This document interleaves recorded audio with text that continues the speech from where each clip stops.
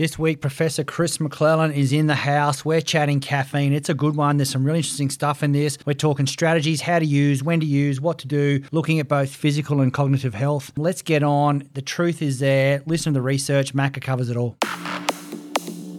Welcome to the Body Science Podcast, bringing you everything you need, want, and should know about health, fitness, nutrition, and training. As always, the information contained in this podcast is for the information purposes only and is not designed to diagnose or be prescriptive to treat, prevent, or manage any injury, disease, or other health-related condition. Today's podcast is brought to you by Hydroxyburn Shred, Chaos, and Hydroxyburn Clinical, helping you smash your goals in and out of the gym. Hydroxyburn Shred is your daily thermogenic, designed to blast stubborn fat cells, increase energy, and suppress appetite. Need something to take your training to the next level? Chaos pre-workout delivers the strength, power, energy, and focus you need to smash your next session. Want more? Stack with Hydroxyburn Clinical for all-day energy and to reduce the stress, stopping you from losing weight. We're back on deck at Body Science HQ. It's podcast time. With me, our favourite time-restricted, diurnal, intermittent, modified, keto, targeted fasting, Dr. Chris McClellan. How are you, mate? Very well, thank you. What's going down? It's been a few weeks. I've been away. You've been away. Did you enjoy it? Yeah, something different. Good. We're going to really hack in today on a big topic that we get asked a lot about here, caffeine. Yep. I'll stay in my lane, but, whatever. open, full disclosure, not a dietitian or a nutrition aficionado. So if you've been living in a bubble, caffeine's a natural stimulant found in coffee, tea, chocolate, and a very common additive to sports nutrition powders. Absolutely. And if you look at the data, about 87% of people, adults, consume some form of caffeine on a daily basis in the order of, 150 to 200 milligrams a day, which is interesting. Mate, can we have a chat today on the effects of caffeine, overdosing, coming down? You've got a good story on a couple of those. Long-term effects. Using caffeine for performance and metabolism. Any ingredients you think we should maybe talk about using it with, and withdrawals and your favourite, adrenal fatigue? So for sure, we can talk through it. Absolutely, kicked off with probably the most commonly used ergogenic aid on the planet, and it has been for quite some time. The original, a lot of the early research, when we said we were going to talk about this, I went back through a few exercise physiology texts. I found some stuff. 1978 was a lot of the work from Costal and a few other researchers that looked at it from a performance measure, and we'll talk through that because there's probably three primary mechanisms, mostly associated with endurance type exercise and prolonged endurance. Can I ask something here? Yes. You don't think of endurance athletes or endurance exercise and caffeine? Well, no, that's where it probably originated. It was the research has always been around glycogen sparing, effectively, within muscle, and an increased utilisation of lipid for energy, fundamentally, and then that would prolong time to exhaustion. And that's been the very early work around endurance type training with caffeine, and there's a lot of it. If you look at PubMed, so PubMed are the international database for peer-reviewed research, which is where you want to go. When people say they're talking about research, if it's not on PubMed, it's comics. It didn't happen. I had a quick look last night, about 15,000 peer-reviewed papers on caffeine. Wow. Across all different sectors, across performance and health and well-being and all that sort of thing. So hugely investigated. We know a lot about it. I think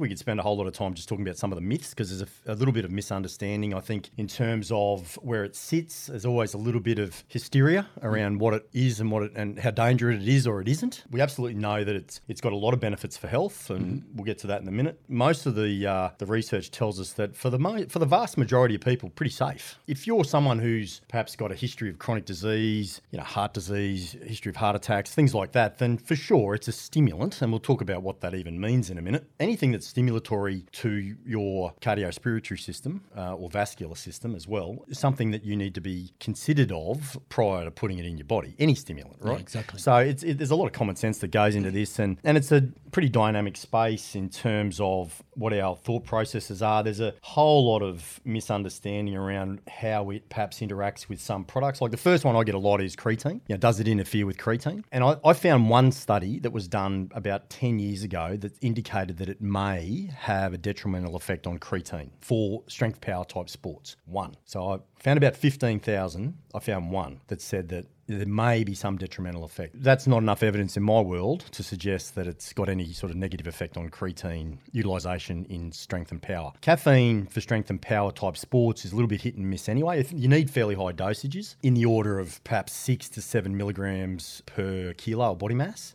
Okay. which is substantial. And in fact, most of the work, the other one lends into intermittent type exercise, so repeated high intensity sprint type efforts, where the reality with that type of exercise, and I talk about this a lot to students and exercise science people, it has to do with PCR, phosphocretin utilisation, and anaerobic energy metabolism. Caffeine doesn't have a huge impact on that whole mechanistic side of how that works. Okay. So you would need to have, well, the research tells us in the order of 7 to 10 milligrams per kilo. That's a ton of caffeine. You're feeling crook on that, actually, because that's tipped you over any sort of psychomotor. So it's called a psychomotor stimulant, the psycho being the cognitive side of things, the motor being the performance side of things. Not psychotic or anything like that, but I think there's a tipping point. It's like the Yerkes curve. There's an inverted bell curve, the Yerkes-Dobson law. Have you heard about that with arousal? I'll just nod and say yes. Oh, well, it's pretty much when it comes to arousal and performance, if you're under-aroused, you're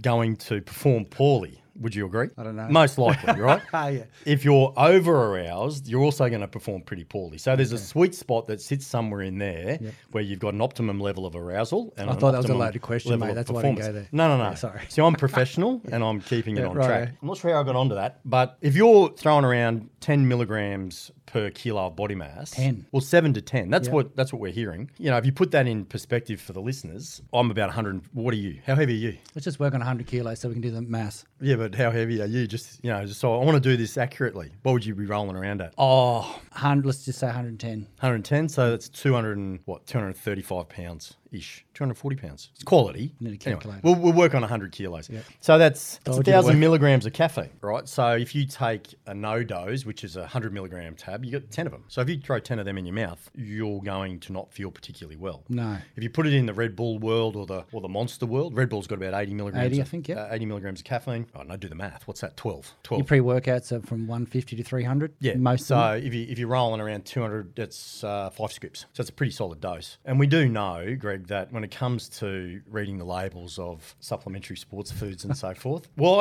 a scoop, what's a scoop? Here we go. This is a good question for the viewers. Here we go. So it says 1 scoop. In my world, a scoop may or may not have a heaped top. So is that a full scoop or do I run a spoon across the top and level it out? Is it a level scoop or is it a scoop where there's a little bit falling off the side? Yeah, look, when you look at labelling, it shouldn't say 1 scoop. It should say the exact dose. Yes, which would be like a 5 gram. The scoop may not be suitable for the dose, so right. Because there's only so many scoops you can buy in the world. Yeah, true. And every powder's got a different density. It's a rough guide anyway, though. In my world, if you said to me, Macca, throw 2 scoops in, I might have 3. Yours would be loaded scoops too. They wouldn't be. Yeah, it might be a scoop. So the question is a scoop?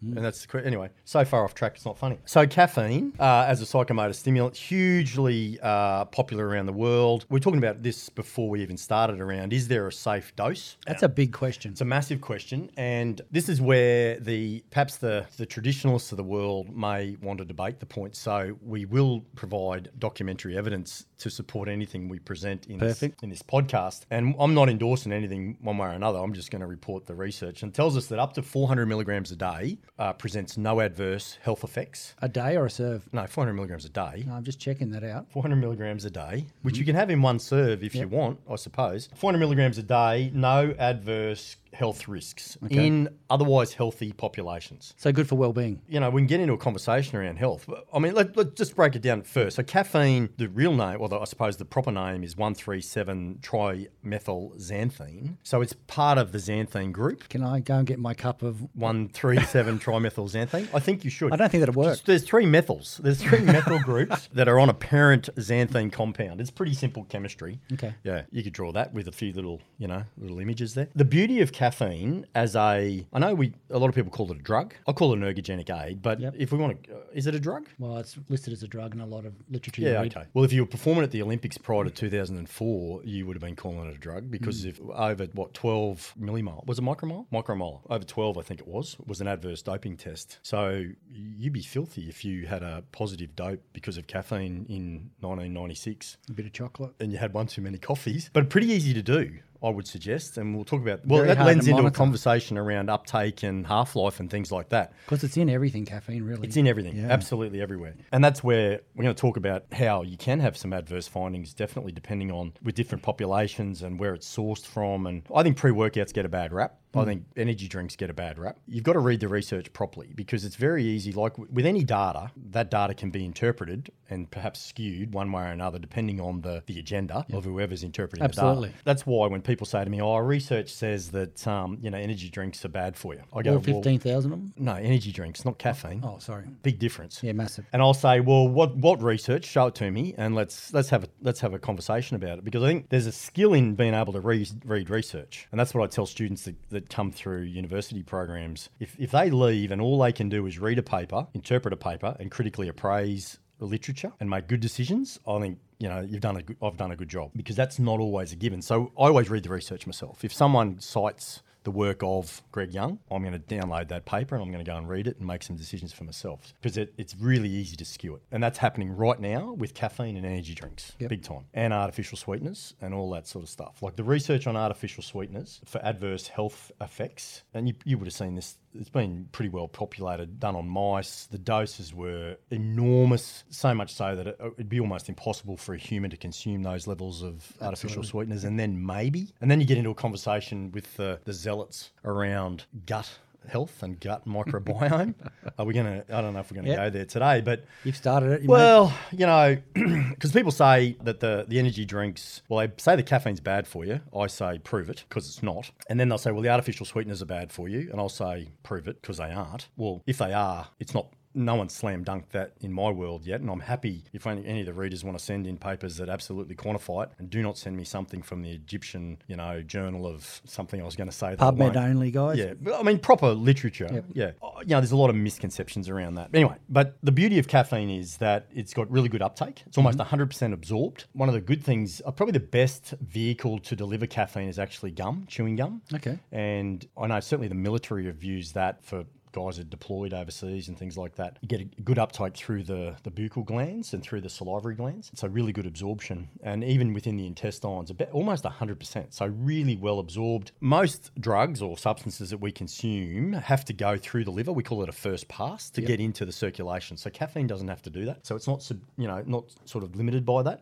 So we get a really good uptake. Peak levels within perhaps 30 to 45 minutes, maybe 60 minutes. That's going to be impacted by how you take it. Yeah. And if you have a meal with it versus, an energy drink versus a pre-workout versus a capsule versus whatever. The less things that can interfere with absorption, the better. So can I just ask you, if we're using it as a pre-workout, 30 minutes before we train? Perfect, And definitely not eating, you said food can affect it? Yeah. I wouldn't eat with it. I don't think a lot of people eat much not before half an hour, but anyway. what if I ate 2 hours before? 3 hours before? Again, it probably depends what you ate with digestion rates, but most of that would be cleared. Okay. Maybe if you had a keto box and had a whole lot of protein, it's probably going to take a little bit longer to absorb. But for the most part, you'd be fine with that. Have a meal before you go, pre-workout. Yeah. If you're going to have a serious training session, you probably don't want an enormous amount of food in your gut anyway. I mean, I don't eat an hour or two before a workout. I don't either, but some people do. So it's not really a big issue. I was just trying to work out for the people how to most people how to use caffeine around training. If you can have a meal an hour or two before your workout, you have your caffeine maybe 30 minutes before your workout. You should have peak levels around about the time you start. The half-life of caffeine, which half-life gets a little bit confused, it's the time that it takes to reduce the saturation or the quantity of a circulating metabolite in your blood by 50%. So we'll go to 50%,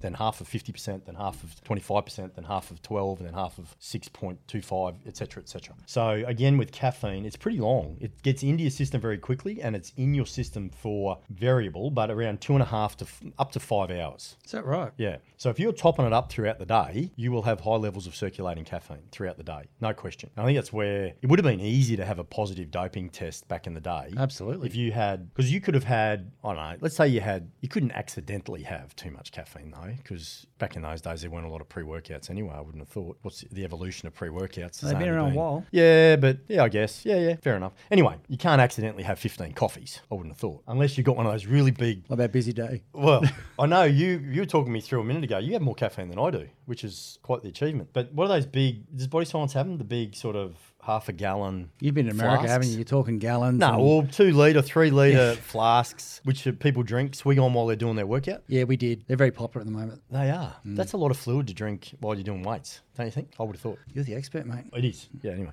Okay, so what's interesting though, Greg, is there are some things that will also impact on it. Tobacco, all right? Although we're, I suppose, mostly going to be listened to by the health and fitness community, there may be some persons who smoke cigarettes that listen to these podcasts. Here's the bad news. If you start your day with a couple of cigarettes and a cup of coffee, the cigarettes will reduce the uptake of your caffeine by 50%, up to 70%, but at least 50%. Is that right? Well, I'm going to throw a little rule out here. How about you just drop the cigarettes? Well, I mean, that's a bolt Enjoy of the lightning right caffeine. there, mate. My question is, because I don't know the answer to this, but I pondered this as I just spoke just then. Yep. Do electronic cigarettes have tobacco in them? I don't know. I've never had a smoking addiction. If the electronic Yeah, I know what cigarettes, you're talking about, yeah. if they have tobacco, because I thought that's why you had them, because they had the tobacco but not all the other stuff. The tobacco will impede your uptake of caffeine. Get off the coffin nails and drink your coffee and you'll be fine. Go for a walk. Go for a walk. No first pass through the liver, so it's really good. And then ultimately caffeine is metabolized in the liver. It's the site. There's actually an enzyme. It's called a P450 oxidase enzyme. There are a few of these things called dimethylxanthines, which doesn't matter too much, but there's a paraxanthine, which is about 84% of the methylxanthines that exist within, that are broken down from caffeine, and they increase lipolysis is where I'm heading with this. So they play a role in thermogenesis and plays a role in utilization of fat fundamentally. So I know it's in a lot of the thermogenics. Caffeine's in the body science thermogenic, I would imagine. It is, for yep. sure. Yeah, of course. I should know because I drink it every day. People talk to me about, well, metabolism, right? Because everyone goes, oh, well, caffeine increases your metabolism. And you know me, I'm a fairly mechanistic dude. I want to know, I say, why? How does that happen? So we know that there is a catecholamine induced. So noradrenaline and adrenaline induced increase. So catecholamines, I suppose, the fundamental stimuli for flight or fight response. Yep. Okay. So that's basically increased heart rate, increased blood pressure, things like that. So caffeine in sedentary people will increase your metabolic rate on the back of a catecholamine induced increase in heart rate and blood pressure by 9 calories an hour. Now, it's not very much on its own, but still better than nothing, right? And it is dose dependent. That will go up with a higher dose. I suppose what I'm saying is there is a bona fide thermogenic effect of caffeine. And so when you're talking about, well, what do we put in these products? There's an absolute slam dunk justification for the use of caffeine in a thermogenic and a pre-workout. The other thing people carry on a fair bit about with caffeine in pre-workouts, I'm on a rant, hey? No. Have you I'm spoken loving yet? this. No. It's all about pre-workouts. So caffeine is a vasoconstrictor, right? It constricts the vascular system fundamentally. Whereas if you want to pump, you're thinking vasodilation, right? You're thinking more blood into the working muscle. So people think, well, if I have caffeine, that's going to stuff up my workout and I'm not going to get a pump. I don't know about you, but I don't have any problems getting a pump, taking a pre-workout. I do on keto. Did you have that problem on keto? No. Didn't you have that problem? I had that problem. I don't know if any of the listeners, any sort of keto people listening, but... So we dropping keto out of this? No. The keto's, I'm modified keto. I like my keto, but I can't stay on keto because I felt flat as a tack. I probably didn't stay with it, the keto flu or whatever you want to call it. I felt fine, psychologically, mentally, all that, mental acuity, all good, everything's great. I actually felt really good on keto, but I couldn't get a pump. I was flat as a tack. And, 5, 6, 7 scoops of pre-workout and still no pump. Yeah, you probably got to look at your diet when you're doing that and go, is keto working for me? Well, I was exaggerating. I was looking for someone to bite with things. I suppose you have to have an understanding of how... You like lifting heavy, though. Like you lift heavy. Yeah, I lift pretty heavy. What you're saying, we're not here to pick cherries or something? Well, you're not going to get big picking cherries, That's mate. it. It's as simple as that, right? Someone actually asked me to put that on a T-shirt for you the other day. Well, some things in life are just truisms that cannot be escaped. That's just one of them. Well, if you want to grow, and we talked about this in a previous podcast, if you want hypertrophy, there are some inconvenient realities that are necessary. One is mechanotransduction. You need to mechanically load muscle. Yep. You need metabolic adaptation. People will argue that a bit at the moment, but until I'm convinced otherwise, you still need metabolic adaptation. By that I mean hydrogen ion proliferation, I mean lactate adaptations, things like that. Hydrogen ions we know stimulate growth hormone, we know stem cell proliferation, we know, the donation of mononuclei from myogenic stem cells. We know all that stuff. We went through that I'm glad you know that. Well, we know that, and that's part of it, right? You need trauma. You need some trauma. You need an element of inflammation to facilitate the whole healing process. And that's where, when I talk about recovery, because there are some recovery modalities that are very popular, cold water immersion, cryotherapy, all that sort of stuff. When I'm talking about recovery, and this has got nothing to do with caffeine, I'm on a massive rant. The first question I ask is, what are you recovering from, right? So if you've been out and it's 35 degrees Celsius outside, middle of the day, and you've just done, a high intensity interval workout, running or something like that, then you want to drop your core temp, you want to rehydrate, refuel, all that sort of stuff, right? You're not going to have a huge amount of micro trauma in muscle. But if you've just done a set of chest, what are you doing? Chest and buys? What are you doing? Why not? What's your go-to? Mate, I'm doing more your favourite. Don't you say functional training on my journey.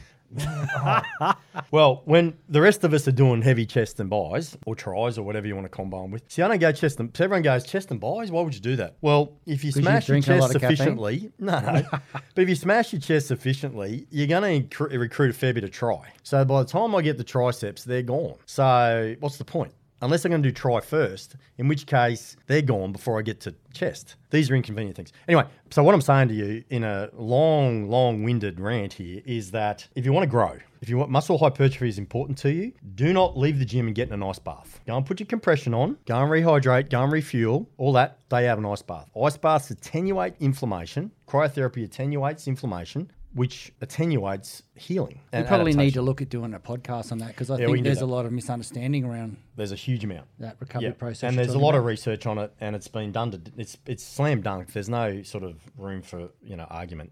It is what it is. So I think you asked me at the start, how does caffeine work? Did you ask me that? I did. It was about caffeine. Yeah, we were talking about caffeine. This podcast is about caffeine. Yeah. So that was a great rant. Sorry, I love a rant. No, I loved it. So, mate, you obviously smashing pre-workout before you train? Before podcast. Yeah, before you podcast, before you train? Yeah, no, you got to have it before you... Well, yes. I am a advocate of the pre-workout. Can I train without it? Probably. Do I want to? No. Do I need to? Are there any adverse health effects? No. Does it assist me get through my workouts? Yes. I think so. I like to think I train pretty heavy I've seen in the gym you do. For a decent... And the pre-workout, well, I think it helps my workout. So there's no adverse effects. Doesn't stop you getting a pump, no big deal. Caffeine, 3 main effects, I suppose, what you asked me at the very start. We've always thought an increased mobilisation of what's called intracellular calcium, and I'll talk to you a bit about that. The other one was an inhibition of what's called phosphoestodiases, which is more around the catecholamine response, which is the adrenaline-noradrenaline response. And the third one, which is probably the most commonly known / associated with the cognitive side of caffeine. So I think there's in terms of the mental focus, in terms of all of that sort of thing, I find it, pretty beneficial, is caffeine as a trimethylxanthine antagonistically binds with adenosine receptors, mainly in the basal ganglia, in the brain. Antagonistically means it blocks them. It binds with them and does the opposite. Like stops drowsiness. That's exactly what it does. Yeah. Adenosine, it's a purine. Adenosine is associated with drowsiness. So by blocking adenosine receptors, it blocks drowsiness. So it's like what do you call that? A double entendre? I don't even know. Is that what we call it? It's a double negative. Yeah. So very much it's a stimulatory sort of response that we see. With regard to the mobilisation of intracellular calcium, we know that calcium sensitizes the contractile apparatus within muscle. So we've talked about that in the past, actin and myosin, the little things that cross-bridging across, and what's called excitation, contraction, coupling, and when a muscle shortens, it develops force. So we know that caffeine sensitizes those little apparatus to, I suppose, be more forceful is probably a really simple way to describe it. An increased mobilisation of intracellular calcium that comes from the sarcoplasmic reticulum within the muscle. So a little action potential comes down through a thing called the T-tubule, gets to the SR, the sarcoplasmic reticulum, releases calcium. That calcium then has an impact on the orientation of those little contractile elements within the muscle, and they produce force, really simply. Now, because of the increased sensitization of that, there is a element of reduced fatigue. Is it going to make you way stronger? Probably not. But will it enable you to maintain the outputs of your workout? So, can I get 3 sets of 100 kilos out instead of 2 sets? Yep. The answer is probably yeah. It's going to help you with that. With regard to inhibition of things called phosphodiesterase or PDEs, we're getting into a conversation now around catecholamine. So caffeine is a competitive inhibitor of these things called, and they're cyclic nucleotide phosphodiesterases. I know it's a big mouthful, but what it does... I can't believe you can remember that. It inhibits cyclic CAMP. And by inhibiting the breakdown of these phosphodiesterases, I'm just going to call them PDEs. What that does then, it has an impact on the accumulation of cyclic AMP, and that then has a stimulatory effect on catecholamines. Catecholamines, adrenaline, noradrenaline, then has an increase in blood pressure, heart rate, increased metabolism, flight or fight response. Yep. So I've got mobilisation of calcium. I can produce force. I've got more of this adrenaline response. And the third one is I've got less drowsiness. So I've got adenosine receptors. Adenosine receptors is pretty cool how that works. But basically there are 4 G protein coupled adenosine receptors, mainly within the basal ganglia, part of the brain. They're sort of throughout the brain, really, periphery of the brain, into the cortex and so forth. But there's A1, A2A, A2B, and an A3. Fundamentally, there's a preferential binding of caffeine with the A1 and the 2A. Now, they play a role. Well, the other thing that's interesting is that habitual caffeine users have more of these receptors. There's an upregulation of the receptors from long-term use of caffeine. What is habitual caffeine I was going to use? ask you what's habitual. So technically, 400 milligrams. Anyone who uses 400 milligrams a day or thereabouts for more than 5 consecutive days.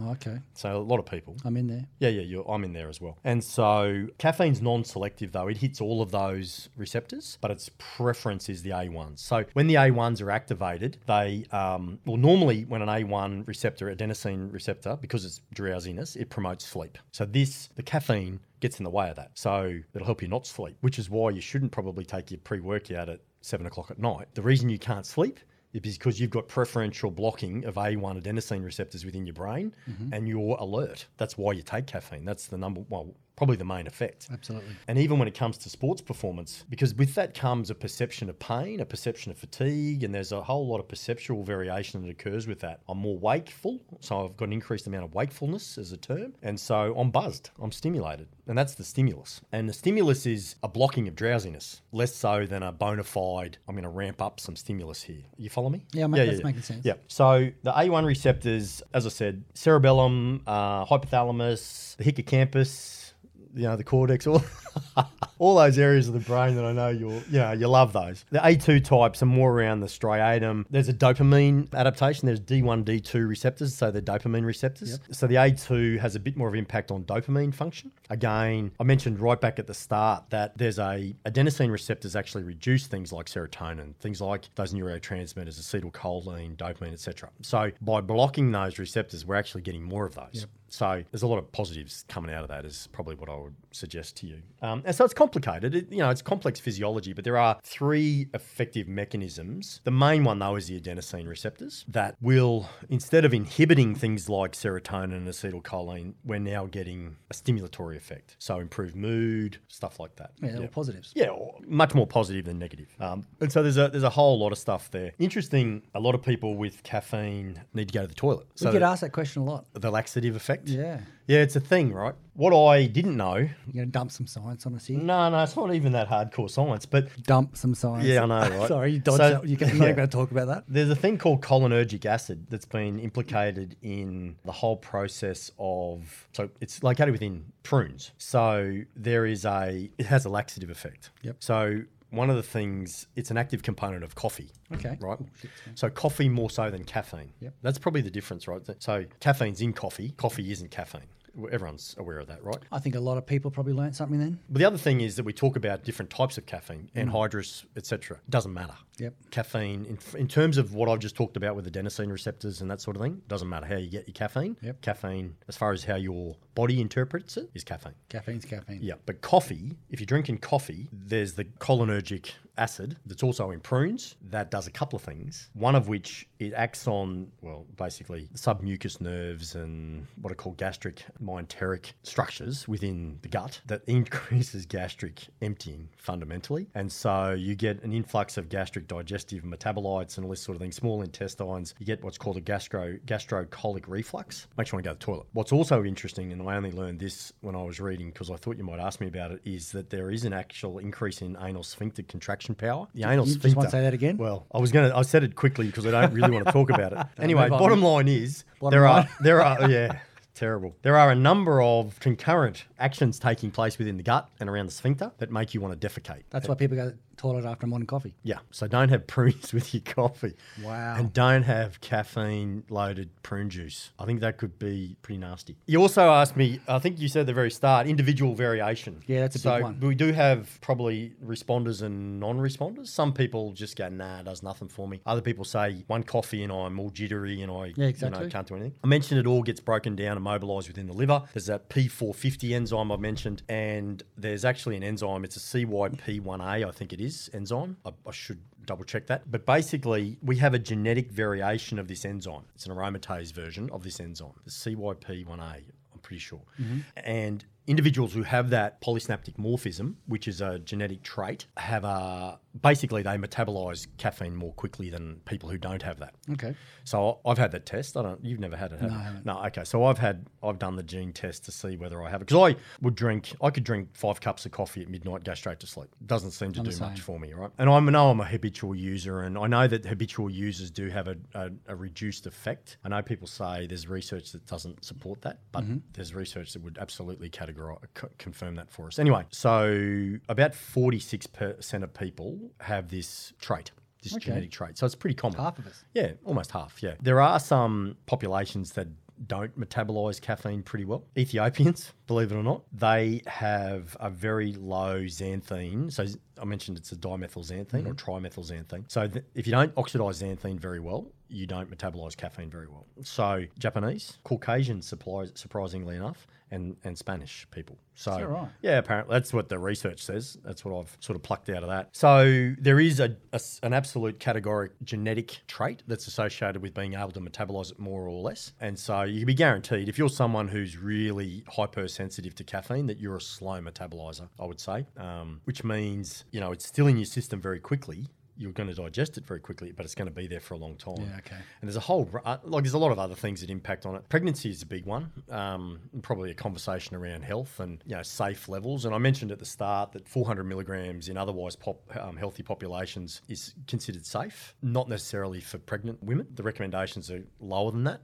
Around about under 300 milligrams is considered pretty safe. The thing with pregnancy is that the half-life is dramatically increased by, 5-fold. So, is that right? Yeah. It could be in your system for 8 hours, 9 hours, 10 hours. So, and I think it's a fairly unsubstantiated space because it's pretty hard to research on pregnant people. You're a pretty game person to be throwing that research around. Even, there are some levels that I'm not going to get into because it's probably appropriate not to, but there are some levels in the research that are associated with really adverse outcomes with pregnancy. And I would encourage people to read around that. But higher doses, over 300 milligrams, you don't want to be in that neighbourhood if you're a pregnant woman. That would be my recommendation. I would keep it under 300 milligrams because of the What's going to happen if we go over? Well, what does the research say? Well, the research says that there are levels that can lead to spontaneous abortion. Wow. It's dire. That's why I'm saying the recommendations, you would not want to be in the 400 milligram neighbourhood. Anywhere near it. Don't go anywhere near it. That would be I'm not a medical practitioner, but based on the research that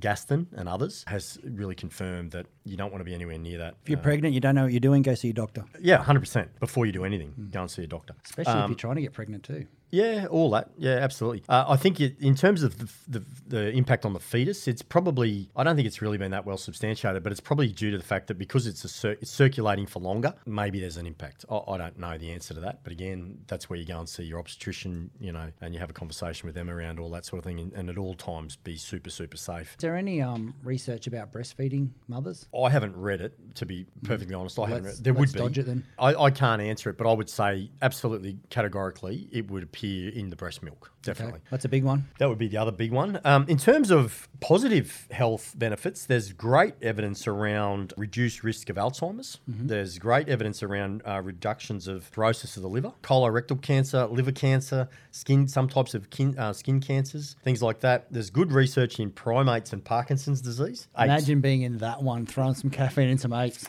Yeah, that could probably get pretty messy. But any videos we can watch there? I don't know about that one, but it's mainly around the A2A adenosine receptor antagonistic function and dopamine function. Because we know, Parkinson's is basically a loss of what are called dopaminergic neurons within a particular part of the brain called the substantia nigra, Nigra, pars compactum, which is an area of the brain that has a drop in dopamine levels. And we know there's a characteristic tremor and all of that sort of thing. So the evidence in humans is not as well established as it is in some of the primates. Yep. So I think in humans, and again, I think you'd probably look at it as a complementary type therapy more so than a bona fide treatment strategy. Yep. But promising in terms of what's out there. The other one that's interesting is reduced risk of heart attack or heart disease. Is that right? Yeah, so there's a big meta-analysis done in 2012. 4 cups of coffee reduced your risk of heart attack by 11%. Wow. Yeah, 1 to 3 cups of coffee reduced your risk of heart attack by between 4 and 10%. But again, when it comes to too much of a good thing not being a good thing necessarily, there was some evidence that over 11 cups a day does create an increase in risk. Minor, but still at an increased risk. So what's that in milligrams of caffeine? Probably. It depends on how you drink your coffee, but up to 800 milligrams in a day. A lot of people get There'd be a lot of people hitting that easily. Yeah, it was slight, but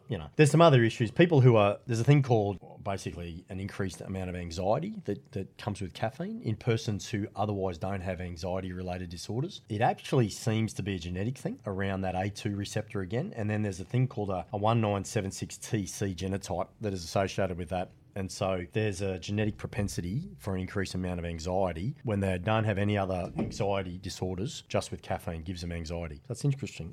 Anyway, the other one's weight loss. I mentioned 4 milligrams per kilo, about 8 to 9 calories per hour in terms of metabolic thermogenesis. Yep. Which is kind of cool. That's mostly on the back of a catecholamine response I mentioned, which is the catecholamine response. If we go back another level, it was the PDE, the phosphodiesterase. If we really want to get technical.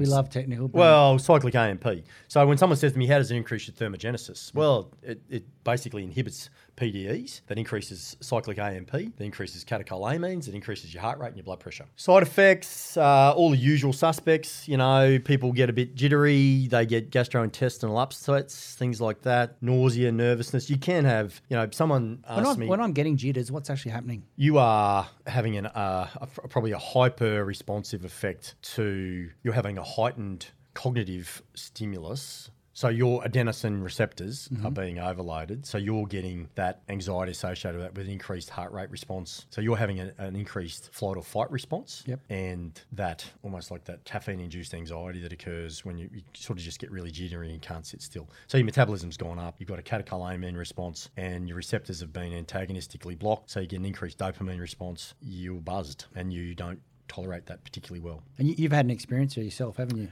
I have had several experiences. We started to touch on that earlier. Well, yeah. I mean, when it comes down to fatal dose, how much is a fatal dose of caffeine? The literature tells us between 36 and 40 milligrams per kilo. 100 kilos, give or take, 4,000 milligrams of caffeine. You are smashing some serious caffeine level. You're going to hurt yourself. And so the experience that I've had, probably 2000 This is always ask before you steal something, kids. Oh, yeah. I'm going to get to kids in a minute. No, not kids. I'm talking about Macca came in the R&D lab one day and we had a but pre-workout. it was there for me. There was no theft involved. We had a new pre-workout. So back in the day, what year would that Let's be? tell it just straight up. 2009 came in, new chaos about product research and development. And you were taking sending place. it to the UK to get drug tested. It was getting a drug test. I was also operating as a clandestine factory pilot for Body Science.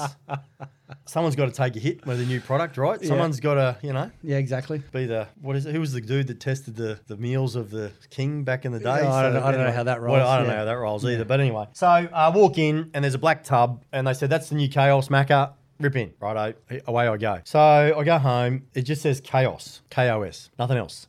So I crack it open, looks fair enough to me. It's got a scoop in there. And I remember looking at it thinking, that's a relatively large scoop for a pre-workout. Had a protein scoop in it. It had a protein scoop in it, which was around about a 20 gram serve, give or take. Most pre-workout serves are about the 5 to 10 gram, give or take. They're a little scoop. And everyone knows what I'm talking about here. You get your proteins, big scoop, little pre-workouts, normally a little scoop. Anyway, no instructions. So usually... It's because we had no idea you'd taken it. Well, yeah. I mean, so 2 scoops is usually what most people do. So what'd you do? Well, I had 2 scoops of the big one. So I've had a 40 gram serve of what probably should have been a 5 to 10 gram serve, 300 milligrams per serve. So if you do the math on that, about 2,500 milligrams of caffeine. I may or may not have already had several energy drinks that day. And so I reckon I was rolling around 2,800, 2,900 milligrams of caffeine. At the time, I was probably 110 kilos. And was rolling the word there you just said? said? I was rolling. Rolling. No, I was shredded.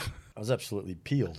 I was a walking anatomy specimen. I was more talking after 2,800 milligrams of caffeine. After the 2,800 milligrams of caffeine. No, I drove myself to the A&E. Did you really? Yeah. It's one of those times in life, I don't know if you've ever had one, Gregory, where you go, I'm in trouble. Something is not right. And so... How long after you took not long. The overdose? I reckon 30 minutes. Yeah, and I was thinking, blurred vision. Did you try eating or anything? Did you try anything you could? No, I didn't. I was going to go train. And then I thought, I was driving myself to the gym and I thought, I probably need to take a detour and just go to A&E. Went there, they hooked me up to the, did an ECG, did all the usual thing. I was fine. I had a little bit of increased cardiac output. How's your vision? At the time? Yeah, I was blurred. Yeah, blurred vision. Didn't vomit. I was pretty crook though. I didn't have diarrhea or anything. Okay. But no, not from memory. Anyway. Did you go to sleep that night? Eventually. But good lesson learned there to always read the label and stay true to the label. Ask questions and exactly. Don't go crazy. What is interesting though, because that leads into a conversation around some of the, what I consider to be hysteria around caffeine and... There is a lot of hysteria around caffeine. Well, yeah. I mean, that it's not necessarily very good for you potentially.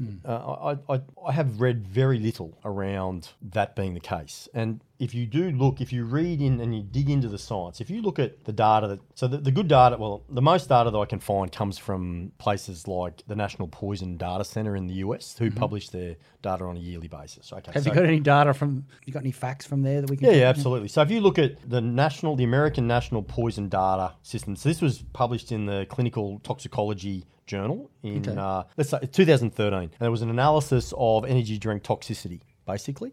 And so along the lines of this perhaps level of hysteria around how bad energy drinks are for you. Okay, 2.3 million calls to that centre around caffeine-related toxicity, right?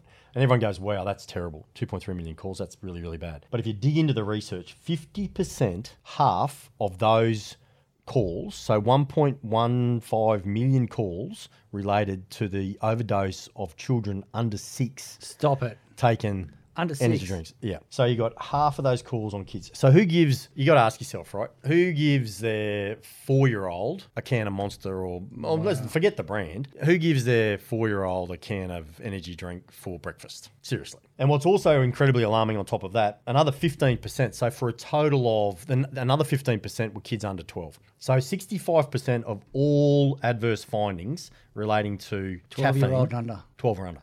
Wow. So only 30% relate to the rest of the population over the age of 12. So that tells me that, there's some skewed data that floats around with regard to how bad it is. I mean, you just got to ask yourself. That means the average 10-year-old, if you go on the recommendations of this, Lavello and others have told us that, or it might be Gaston, I can't remember, but we can put the research at the end of the transcript. They say about 2.5 milligrams per kilo.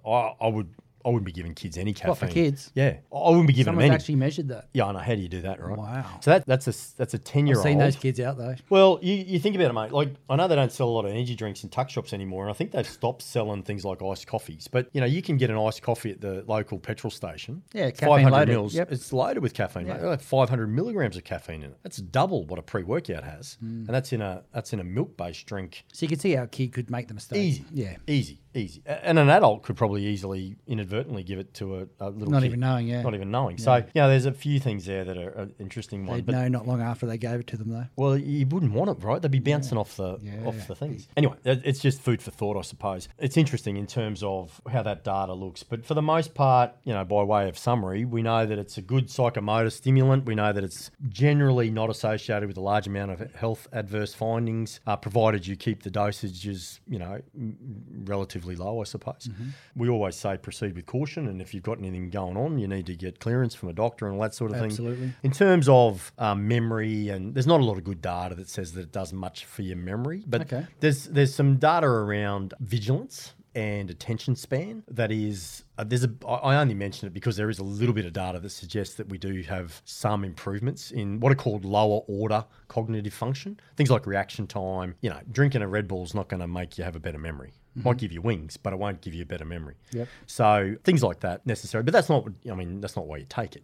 It's a caffeine drink for a stimulant, and it does that very well. Good uptake, rapid uptake in the system for a relatively long period of time, and has some physical benefits associated with, but also some cognitive benefits. I would just say to people, to be open-minded. When you hear about research, the sky's not always falling, and just to be open-minded around it.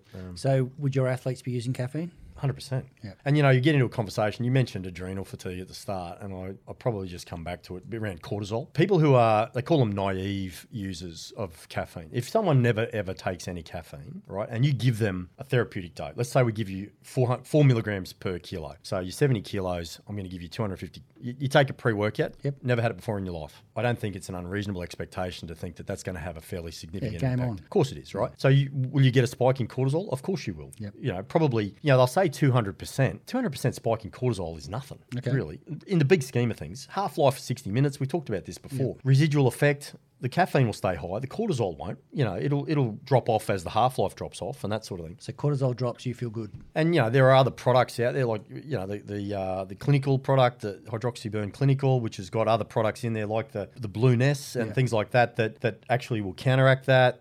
Good evidence. There's a lot of stuff out there that supports the use of these ingredients into a single blend that justifies its use. Yep. And we know that habitual users, because there is good research around habitual users, and those are those people that take more than between 3 or at least 400 milligrams per day. Yep. That's a lot of people in that ballpark. They don't have the huge spikes. You become attuned to it. So if you think about... And cortisol you're talking about. I'm talking about cortisol, right? So I'm talking about the hypothalamic pituitary adrenal axis that lends itself to... We know we've got a catecholamine response. So anything you put in the body has a stress response. Food, drink, exposure to light, hot, cold, whatever. Okay. It all causes cortisol to go up, right? We can't avoid it, but it's been demonised, and we've talked about this before in episode 1. But it's not like it goes through the roof and it stays there. There's a half-life of under 60 minutes generally. So it will be metabolized and reutilised, and it'll drop off eventually, right? But if you are accustomed to using caffeine, you won't get a 300% spike in cortisol. There's no way in the world. Will it go up? Probably a little bit, but not like a naive user who's never had it before in their life. So, that's where when you're looking at products and you're going, oh, well, this is in there and that's in there. It's like, okay, so caffeine's in there. Does that produce an increase in cortisol? Yes. But if I'm a habitual user, it's not going to make a huge amount of difference in my day. No-brainer. It's a no-brainer, right? So you look at it on a holistic perspective. Have a cup of coffee. It's the same as have a couple of cups of coffee. You're still going to have a large amount of caffeine. Yep. You're still going to get a cortisol response from coffee. I think I'd get a bigger one if I didn't have the cup of coffee. For sure. Especially before 10 a.m. There you go, right? So, there's a whole range of things. And if you're training in the morning, if you're a morning trainer, that's what you want to do. You need to get up and about and get your workout done. I can't train in the morning. Never could. I'm an evening trainer. I like to evening train as well. Yeah, I just find it's just not my thing. You talked about Parkinson's and some long-term degenerative diseases that we suffer, and caffeine at the moment is showing some great steps towards not going down that path. Is that the right way to say it? To reduce your risk? Yeah. Yeah. What I'm heading to is a lot of people tend to back off their caffeine as they get older. Bad? Not bad, but no need to. No need to? No, I don't know why they would do that. Maybe the whole toilet thing. Sore knees, bad hips, reaction times. I don't think there's any need to drop off your caffeine intake. I think that people get concerned about blood pressure, and this is where it matters, right? Yep. So if you are hypertensive, if you have high blood pressure and you're on medication for high blood pressure, then absolutely you're going to take something that gives you increased blood pressure. So that's where it's a balancing act. Yep. What's worse, a little bit of blood pressure or the benefits of not? Well, you don't want high blood pressure. Okay. Hypertension long term, the little bit of benefit that you might get from some caffeine versus the guaranteed long term negative effect of having long term blood pressure and hypertension. So over 140 millimeters of mercury for your systolic and your diastolic and that sort of thing. So if you're clinically hypertensive, that's a you need to manage that as a much higher priority than having a little bit of caffeine to maybe reduce your risk of Alzheimer's. Okay.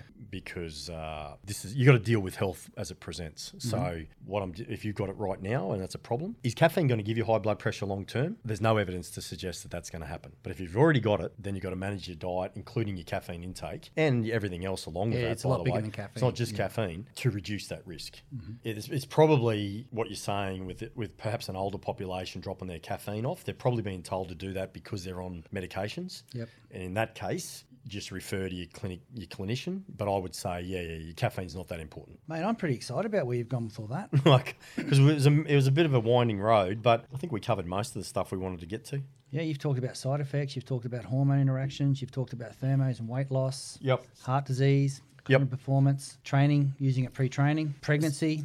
Yep. Somehow children got in there. I've got no idea, but children got in there as well. Well, it's I probably can't important to be believe aware of that it. nearly 2 million kids in America. That's crazy. Mate, any closing remarks on caffeine? Do you want to debunk a couple of myths? Do you want to Well, I think we've summarise debunked a couple around caffeine as I don't know if it's debunking myths, but certainly it's not the big bad wolf. Yep. Certainly there are some bona fide long-term health benefits potentially. I'm not saying that you need to go out and have thousands of milligrams of caffeine every day. No, you haven't said that either. But no. But certainly in terms of there is some good research around long-term health benefits for some forms of cancer, some neurocognitive benefits long-term, reducing our risk of some of those, Alzheimer's, for example, things like that. There's some good data there. Gut health, things like that.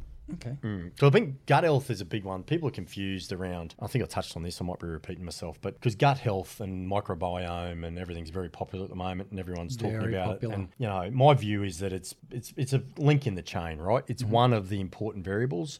Most people tell you that it's the most important, but they're probably the gut zealots of the world. Yep. Does caffeine and energy drinks and coffee have an impact on your gut microbiome? I agree it probably does, but no one can tell me how and to what end. And I think we'll get there eventually, but we're not there at the moment. Until someone can show me that, I'm going to keep drinking, my coffees and so forth and my pre-workouts, because we'll adapt when the data's available rather than just go, well, we think it does something. I don't know what. But in the meantime, people are making a lot of money out of doing fecal testing and all this sort of thing, and it's best guess. That would be my suggestion to you in terms of that gut health stuff. Yep. But it matters, but we're not where we think we are. Well, mate, thanks for coming on board today. Cool. Really appreciate that. Caffeine's a big one. We're going to put up a few notes at the bottom of bodyscience.com.au/podcast. Mac, your Instagram, have you done any work on it since you've been on? It's My been a few Instagram is amazing. Okay, there you go. At the Dr. Mac. If you're not following me, you are missing out. Seriously. Check out the Probably cat. the number one. Check out the cat. I may have hit 1,000. No, I don't even think I've hit 1,000. There's a lot That'd of be people all those missing cat out, lovers. mate. All the cat lovers. I have a cat. His name's Bruce, He's a legend. and he's pretty cool. I'm not necessarily a cat person. You want to know a story? Yeah. I've got to tell you a story because people go, Mac, you're a cat person. Yeah. I'm not a cat person or a dog. I'm an animal person. I'm a lover of animals. This is a good story, isn't it? Well, yeah, I had some. So I used to see this cat walking around in the street, right? Yep. My neighbours abandoned him, right? Which isn't good. They moved out and they left him behind. Is that right? Yep. Did the right thing, took him to the vet, tried to track down the owners. They didn't want him, they abandoned him, right? So I opened my door one day and he walked in and he hasn't left. And he might have put on 5 or 6 kilos since then because he lives pretty good Keto life. cat. Yeah.